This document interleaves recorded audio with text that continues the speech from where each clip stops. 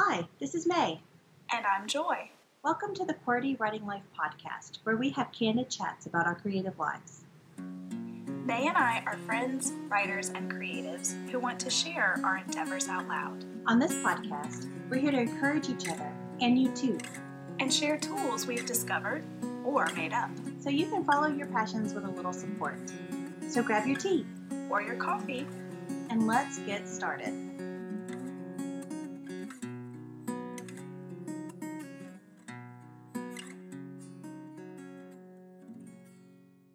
Hello, everyone. It is another week. Hello. And we are so excited to be here with you yet again. We have some really interesting creative things going on this week. And before we get to our topic, we're going to talk about those. So, Joy, what did you do this week?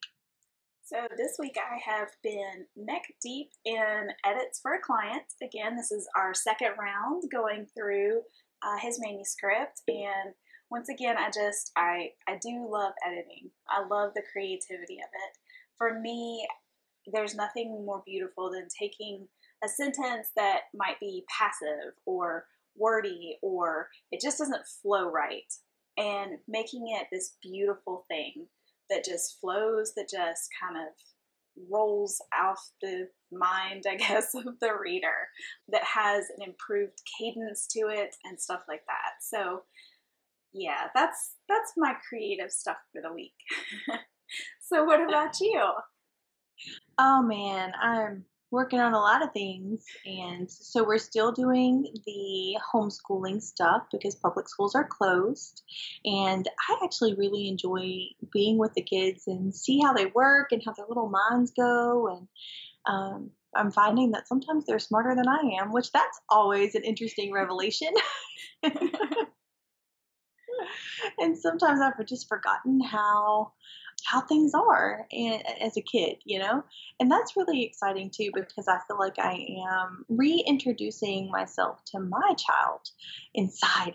Ooh, got like all psychological on us, but yeah, it's been really interesting getting to know them a lot better and see how their minds work, how their thought process work, how they logic things out, how they problem solve. It's all really cool to me. Juggling all the balls is hard, and I'll admit that freely. I have also done some work on creative businessy things, and I had a lot of fun working up this episode for us today. Oh, yay, and I am so excited about it. May is really going to kind of take the lead on this episode, and this whole month is, as you guys might know, National Poetry Month. It's one of our favorite months, and we hope it is yours too. So going into April, what we wanted to do, since it is National Poetry Month, was to kind of highlight poetry with each of our episodes in some form or fashion, but not do the same thing every time. So if you guys joined in last week, we had a wonderful chat with the amazing Rachel Ritchie, and her daughter Cassie joined us, who has a poetry book out, and we got to speak with her, or you guys got to speak. At that point, our internets were all just being crazy, and so I didn't actually get to chat with her much, which was sad, but just means we're going to have them back on. So she talked a little bit about her poetry book, Coram Deo. And so tonight what we're going to do, May is going to talk to us about poetry types you might not know exist. And I am so excited about this because I really am not very familiar with any of these. So I'm going to be sitting here just soaking it up with all of you. So take it away, May. All right, guys. The first type of poetry that I'm going to talk about today is blackout poetry. So if you have not heard of blackout poetry, that's cool, because you're about to know all about it. There is a link in the show notes that will have everything written down for you. Blackout poetry takes one form of literature and makes it its base, and it evolves it into another piece of art by choosing words and phrases to eliminate. And one of the phrases that I read in the article said that you really need to have a 50% minimum amount of words to be removed to claim your literature base as inspiration rather than plagiarism. So just kind of keep that in mind if you want to play around with this one. But Austin Kleon is the author of Still Like an Artist, and he is an artist himself. And he made this kind of like a pop culture revolution, like a favorite for everyone. And in a TEDx talk from 2012, Kleon said that he could trace the evolution of blackout poetry about 250 years before to a man named Caleb Whiteford, who published a broadsheet of found poetry and puns he had collected from some of the first ever printed newspapers. Isn't that cool? That is so cool. And who knew it has been around this long? How cool is Exactly. that? Exactly. It was something that just seemed like this modern, edgy thing has actually been around for 250 years. So, according to Kleon's research, blackout poetry then made its way to a Parisian avant-garde poet named Tristan Tzara, a painter named Brian Geeson, an American beat writer named William S. Burroughs, contemporary writer Tom Phillips, whose form of blackout poetry is called humament. I just liked that word, so I thought I'd say it. Humament. That's a fun word to say. Isn't it? Humament. Yeah. And finally, to Kleon himself, who began creating his own blackout poetry as a cure for writer's block. And I thought that was super cool.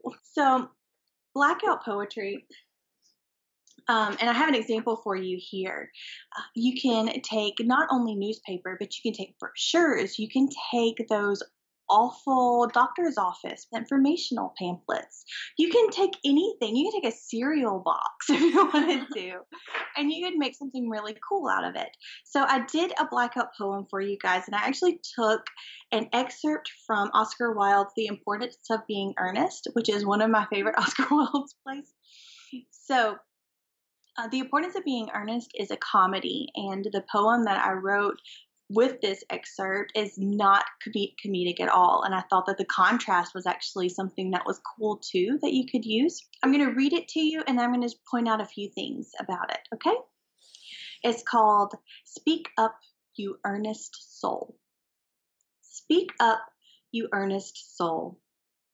You impossible deception, noble charms of ancient truth, quite unread. That's it. So here is, if you're on YouTube, you'll be able to see the excerpt of the page. And I actually got this excerpt out of a book called Classic Lit Blackout Games. And there is no editor or author attributed to this, but it's just a bunch of excerpts from classic literature. And if you're interested in something like that, this adamsmedia.com. I found this in a salvage store, so I paid like 10 cents for this book, and I got like 3 of them. What? So that's amazing. I know. One day we are going shopping together. And I have a Shakespeare one. I have the classic lit one. I can't remember if there's a different one. And what I also think is really cool too, and I highly encourage you to do, is to make a copy of whatever your original literature is, because you could make 50 poems out of one foundation. And then you can do whatever you want to. In order to get up, I used 2 different words on 2 different lines. So if you can see this, there, speak up, see, like there. And then you is also kind of right here. You is kind of pieced together from some other things. I decided that I wanted this word way down here by ancient. So I just moved it because I can. So there's some really cool stuff that you can do. You can get creative. There are people who actually make the poem and then draw over it on the newspaper, a piece of art or some sort of painting or some mixed media stuff going on there. So look up blackout poem artists and see what they're doing. Maybe get some inspiration of your own. And as Kleon encourages us to do in his book, steal like an artist.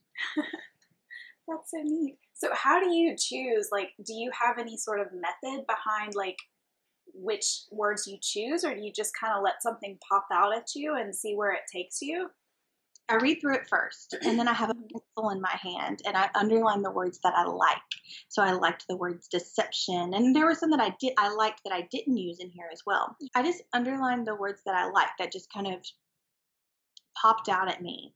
And then I started thinking, well, this is a comedy, so maybe I want something that's a little bit more dire, So to contrast with that, I thought that that would be fun. So I decided to make this a piece that was a little darker than the original literature. So speak up, you earnest soul, you impossible deception. Like, that's not funny, So, and yet we're laughing. yeah. And then there were just some words that I just could not let go of. Like, I wanted to use charms, and I found another word to go along with it. And I loved the noble charms. I thought, ooh, because normally when we're talking about charms, we're talking about fooling somebody or some sort of seduction or something like that. So I liked the idea of noble charms and just putting things together that don't normally fit. And I also loved the original word is unreadable. So I changed it to unread, and I just wanted to use that a lot. So I did. And it's just making decisions, guys. That's really all it is. And practicing making decisions is a really good tool because you'll get faster at it and you'll start trusting your instincts. And this practice of just making decisions and seeing what happens is so good. It's so good in any kind of creative field, I think. And I can see that being helpful for other types of writing because it might help you see those words a little bit more clearly and kind of, get out some of the stuff that maybe isn't needed. Like, I'm just thinking about the editing that I'm doing right now, you kind of pull out those words that are the strong ones, that are the really good ones. Yes.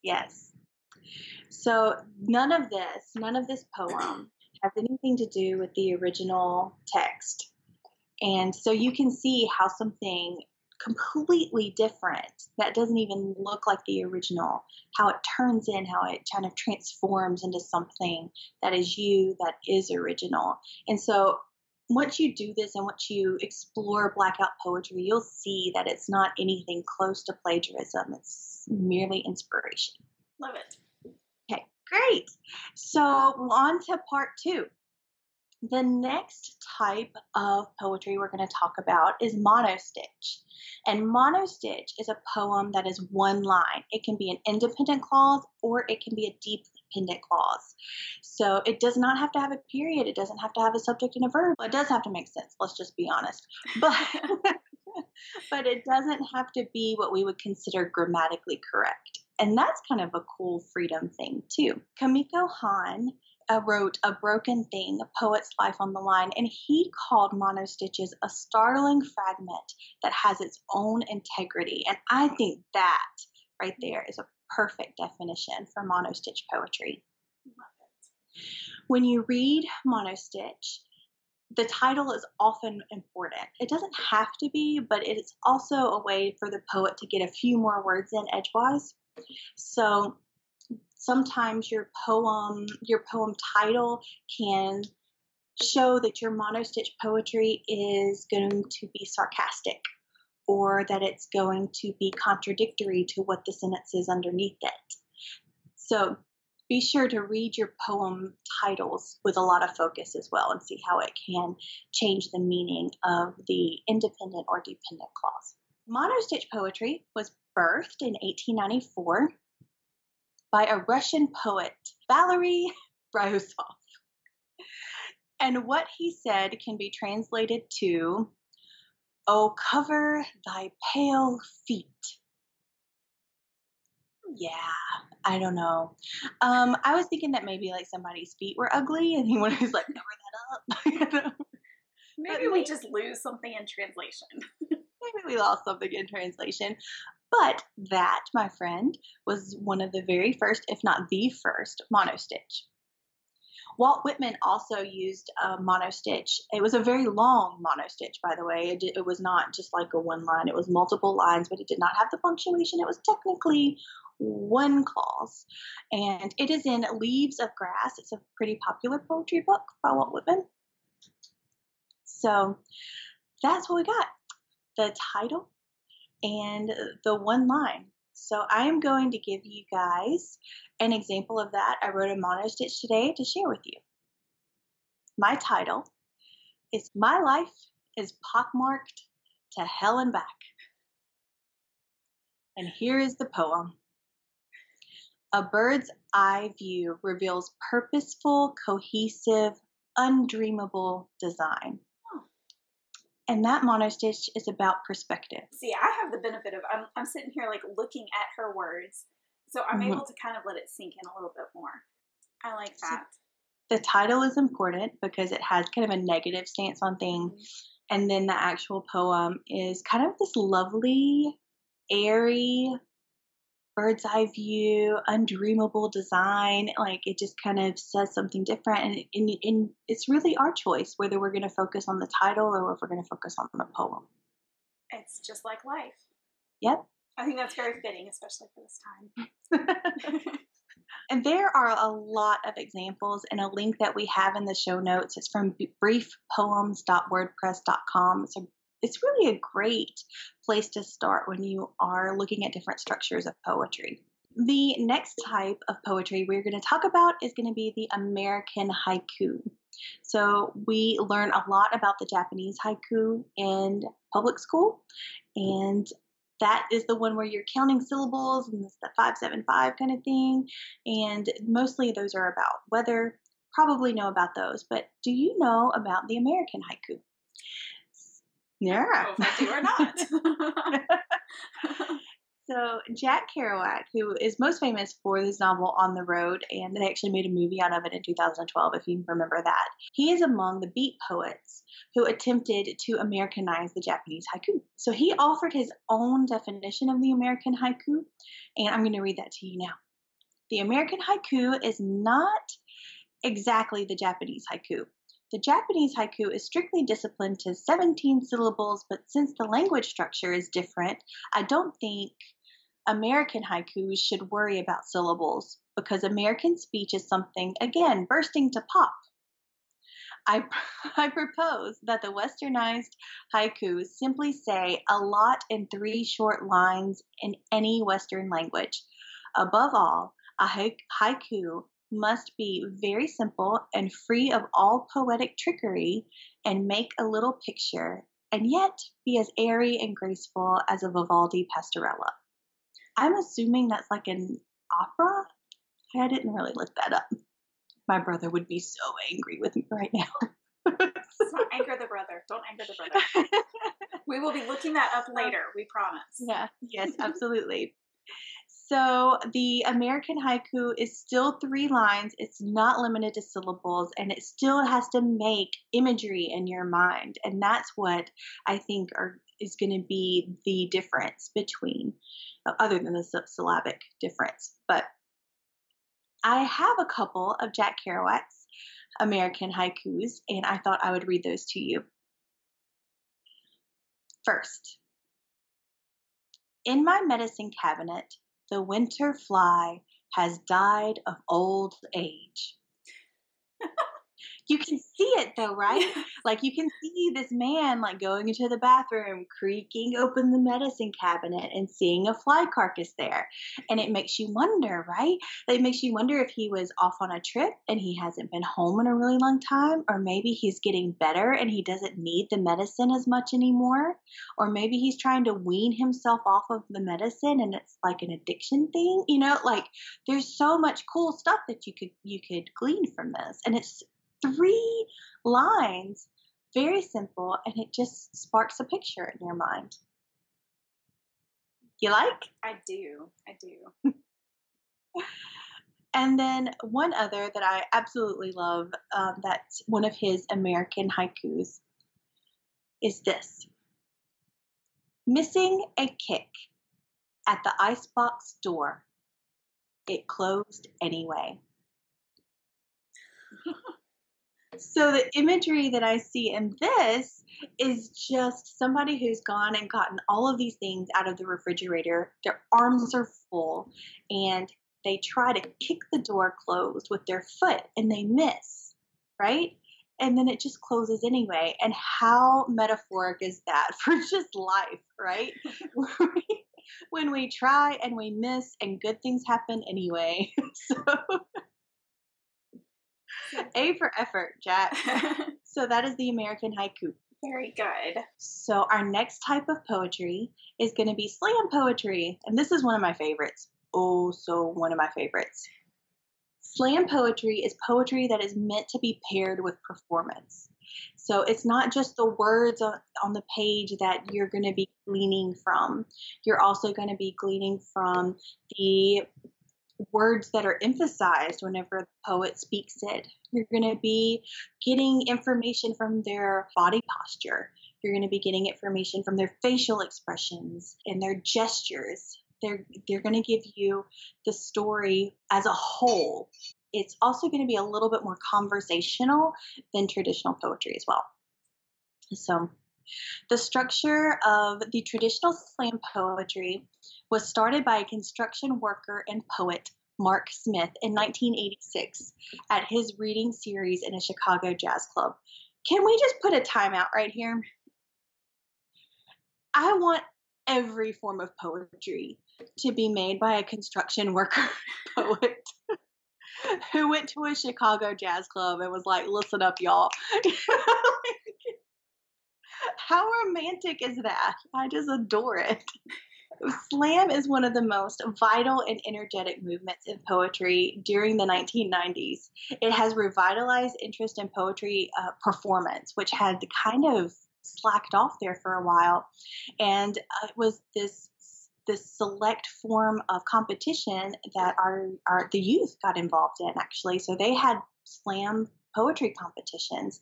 And if you go to YouTube, look at these young people just show off. Man, they are wonderful.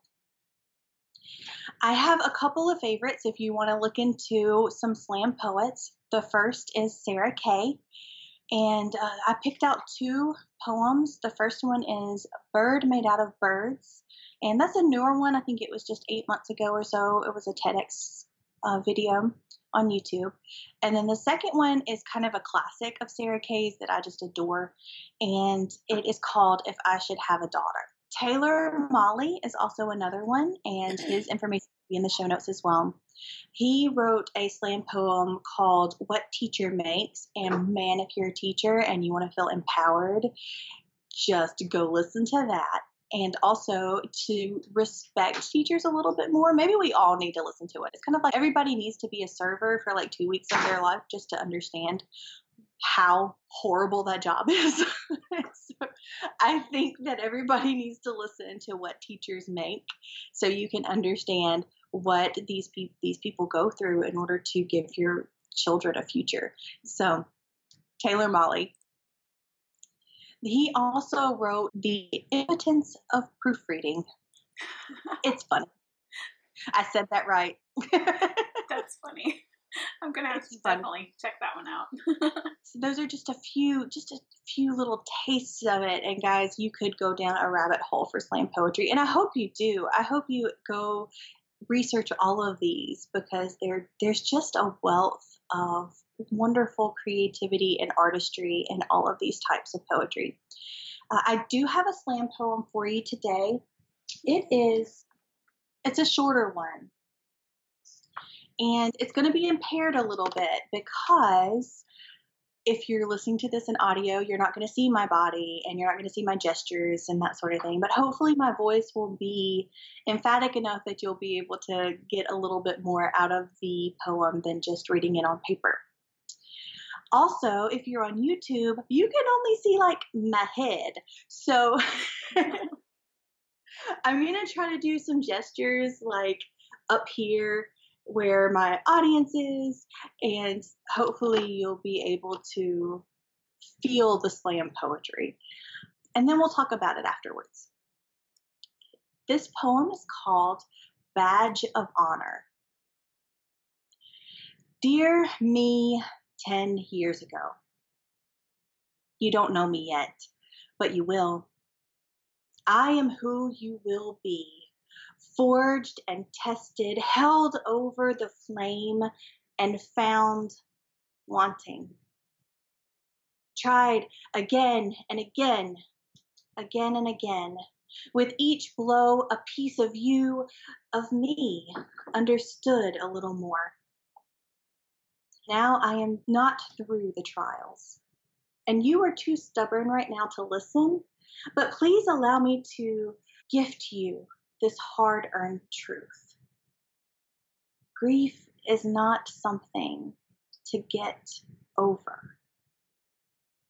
It's not something to shed, a season to weather, baby clothes to pack away. When you feel the hurricane inside of you, know that returning to who you used to be will not calm the storm. If you can leave grief behind you, if it doesn't change the texture of your heart, I don't think you're doing it right.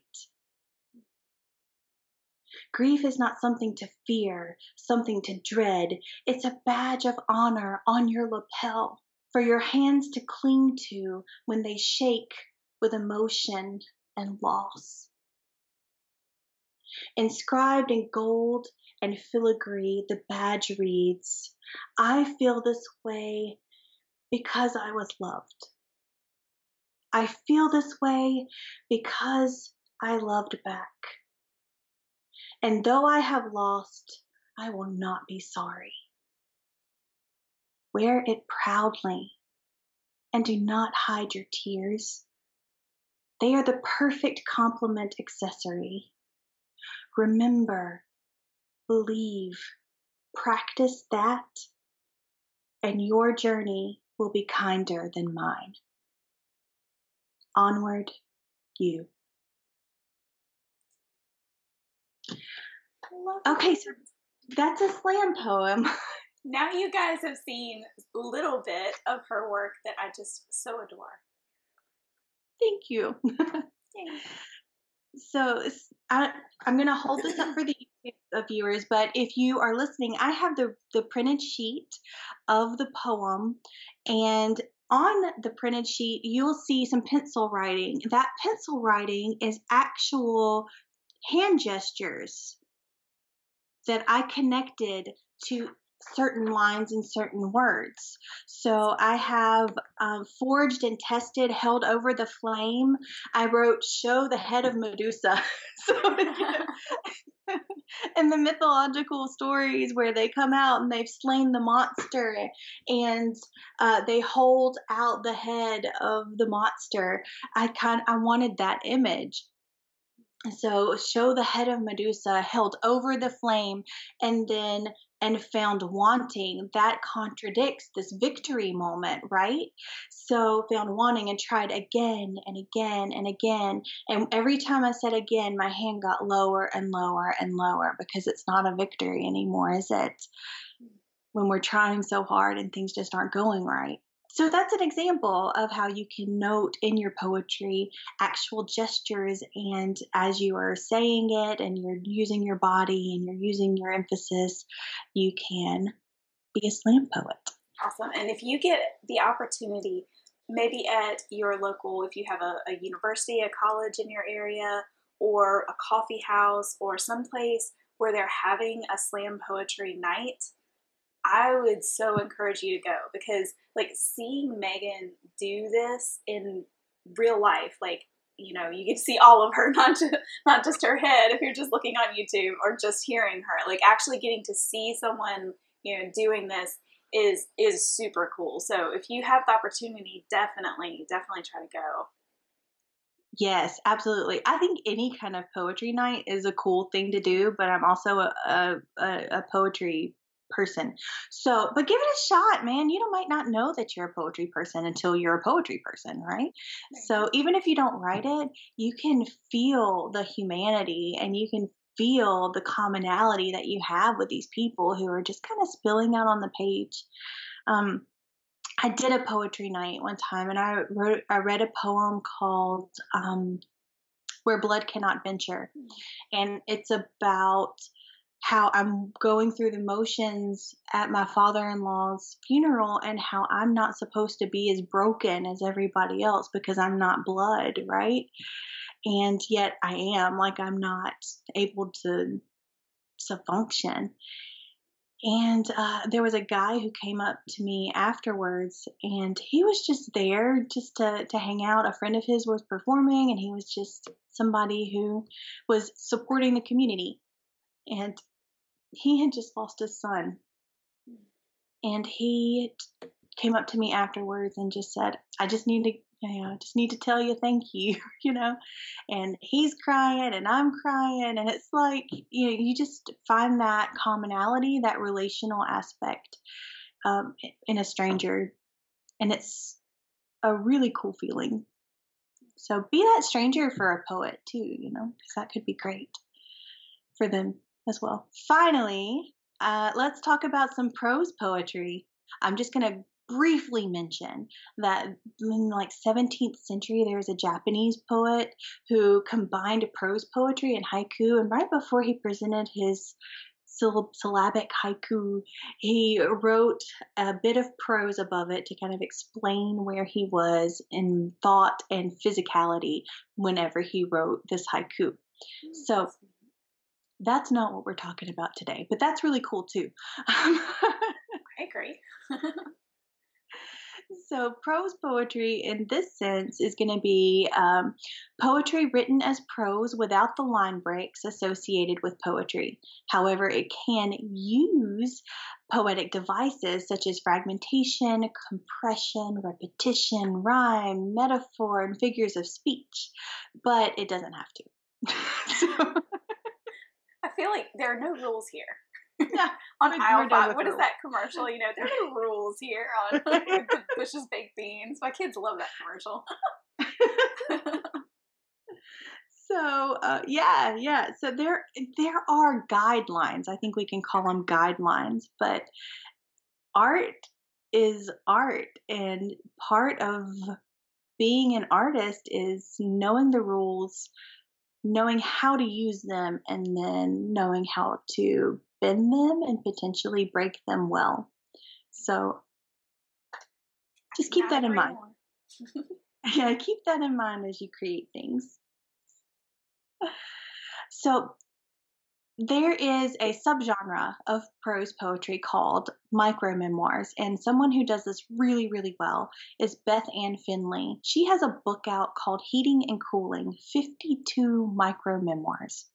And micromemoirs are just a block of words, sentences, just a bit of prose that ends up being poetry as well.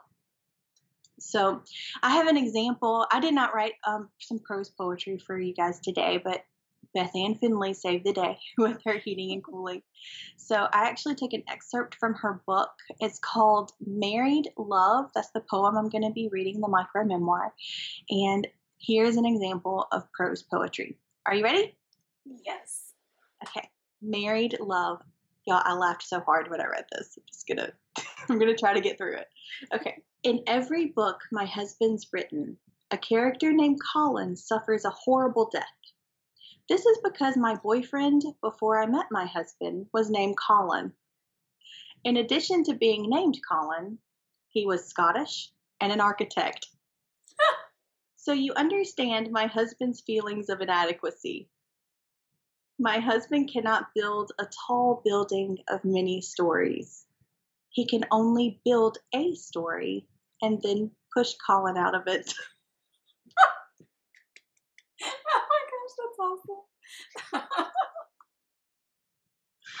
Okay, so there was a couple of things that I loved about it. First of all, I love the play on words. I love the play on words where the Scottish architect can build a building with many stories and her husband can only build a story, but he can push Colin out of it. I love that so much. I love the way she presented it. It's very poetic if you think about it, the way that she had that play on words, and she's like, here is what my husband does, and how it all just progressed was really nice. And then I had to choose this one because my sweet friend Joy not only loves architecture, but she is like gaga over Scottish things, including people.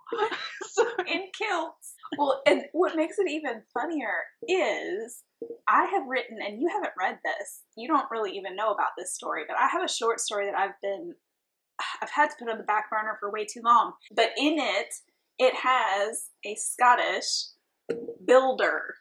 So anyway, just funny. Oh, I know. It could be Colin. If you name him Colin, you have to tell Beth Ann Finley. I don't remember if I named him in it. I can't remember. Now I'm all curious. I'm going to have to go pull it out and figure out if he's going to be named or not. I think she does this really, really well. And anybody who's interested in prose poetry or micro memoirs should really pick up her book. Big fan of Beth Ann. All right, guys. Those are the 5 different types of poetry that you might not know about, but now you have heard about them. So you can't say that anymore. You are smarter after listening to this podcast. I know. I've definitely learned some things, and you got me all excited about these different things that I didn't really know a lot about. So, yeah, and just think about ways that you can use that. Even if you're not a poet, you can use this in ways that you are describing your art, or maybe you hide a monostitch underneath something, whether you paint it or if it's edible words or something. I don't know. But there's some really cool things that you can do with this. And even if it just helps you clear your mind, man, we're in some really weird times. And if prose poetry helps you journal, or if it helps get those thoughts outside of you that you are holding in, that you're even too scared to think about, then this might be a way for you to kind of trick that out of you. Definitely. So it is time for our QWERTY challenge. Choose one of these forms you had never heard of before and explore it a little bit more. You can start with the links that we have in the show note, or you can just Google for yourself if you'd like. There are a lot of examples out there of all of these different types of poetry that you might not know about. Think of your favorite creative medium and explore some unknown or newer forms of it. You can create your own, even get a little inspiration and still like an artist. So that's a deep challenge, actually. Like, you're gonna try to find something that's completely you in your niche. So, when you said that, I just thought about leafing back through my journal and just seeing how I naturally write things and wonder if perhaps something strikes me about that. I don't know. Just a thought. You might be a prose poet already. And I don't know.